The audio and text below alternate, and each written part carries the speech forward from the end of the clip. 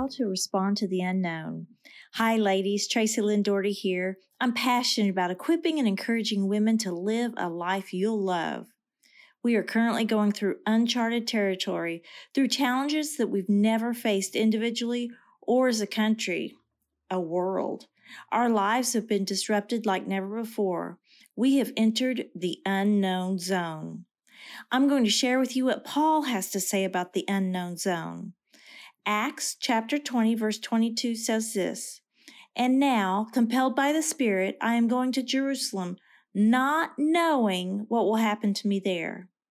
Not knowing. Isn't that the hardest? Being in women's ministry for many years, the concerns I hear most often from women boil down to this: the unknown.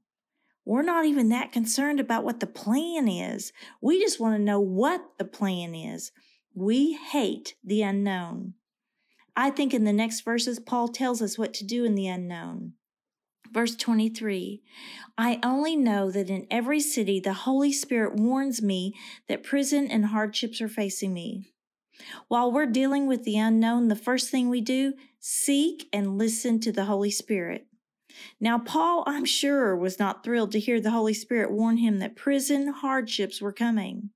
But let me tell you, one of the most difficult times of my life, hardest times of my life, is when I experience the biggest spiritual growth. You might be thinking, "But Tracy, I don't want to go through the hard." I hear you. But life can be hard. Life is hard. Seek God during those times. Ask God to speak to you through His Holy Spirit.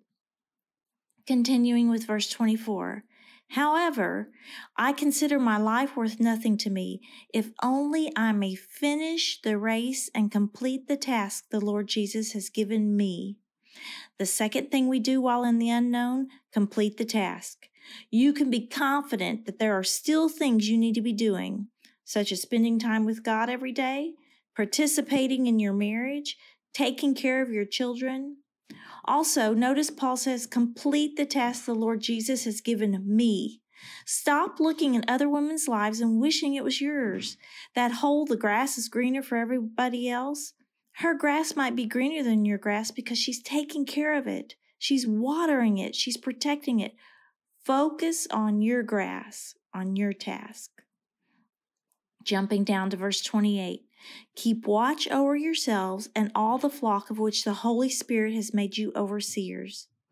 The third thing to do during the unknown, take responsibility. You still have responsibilities. This goes along with the second part of completing the task.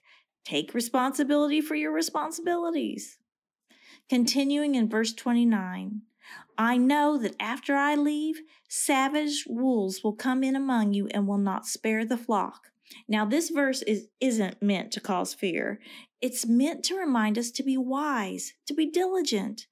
The fourth thing to do while you wait in the unknown, protect your flock. The enemy is busy.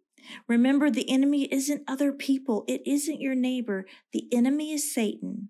If we're not careful and fail to protect our flocks and ourselves, we are most vulnerable to attack during the unknown. That's why everybody needs to put on the armor of God found in Ephesians. This also includes taking care of yourself. It's not selfish to take care of yourself. It's selfish not to. If you take care of yourself, protect yourself, you will be a better woman, a better wife, a better mother, and a better friend. Verse 30, "Even from your own number, men will arise and distort the truth in order to draw away disciples after them. So be on your guard." The fifth thing to do is to seek the truth. Where do you find the truth? In your Bible. Read your Bible and pray daily. You must know the truth to detect what is false.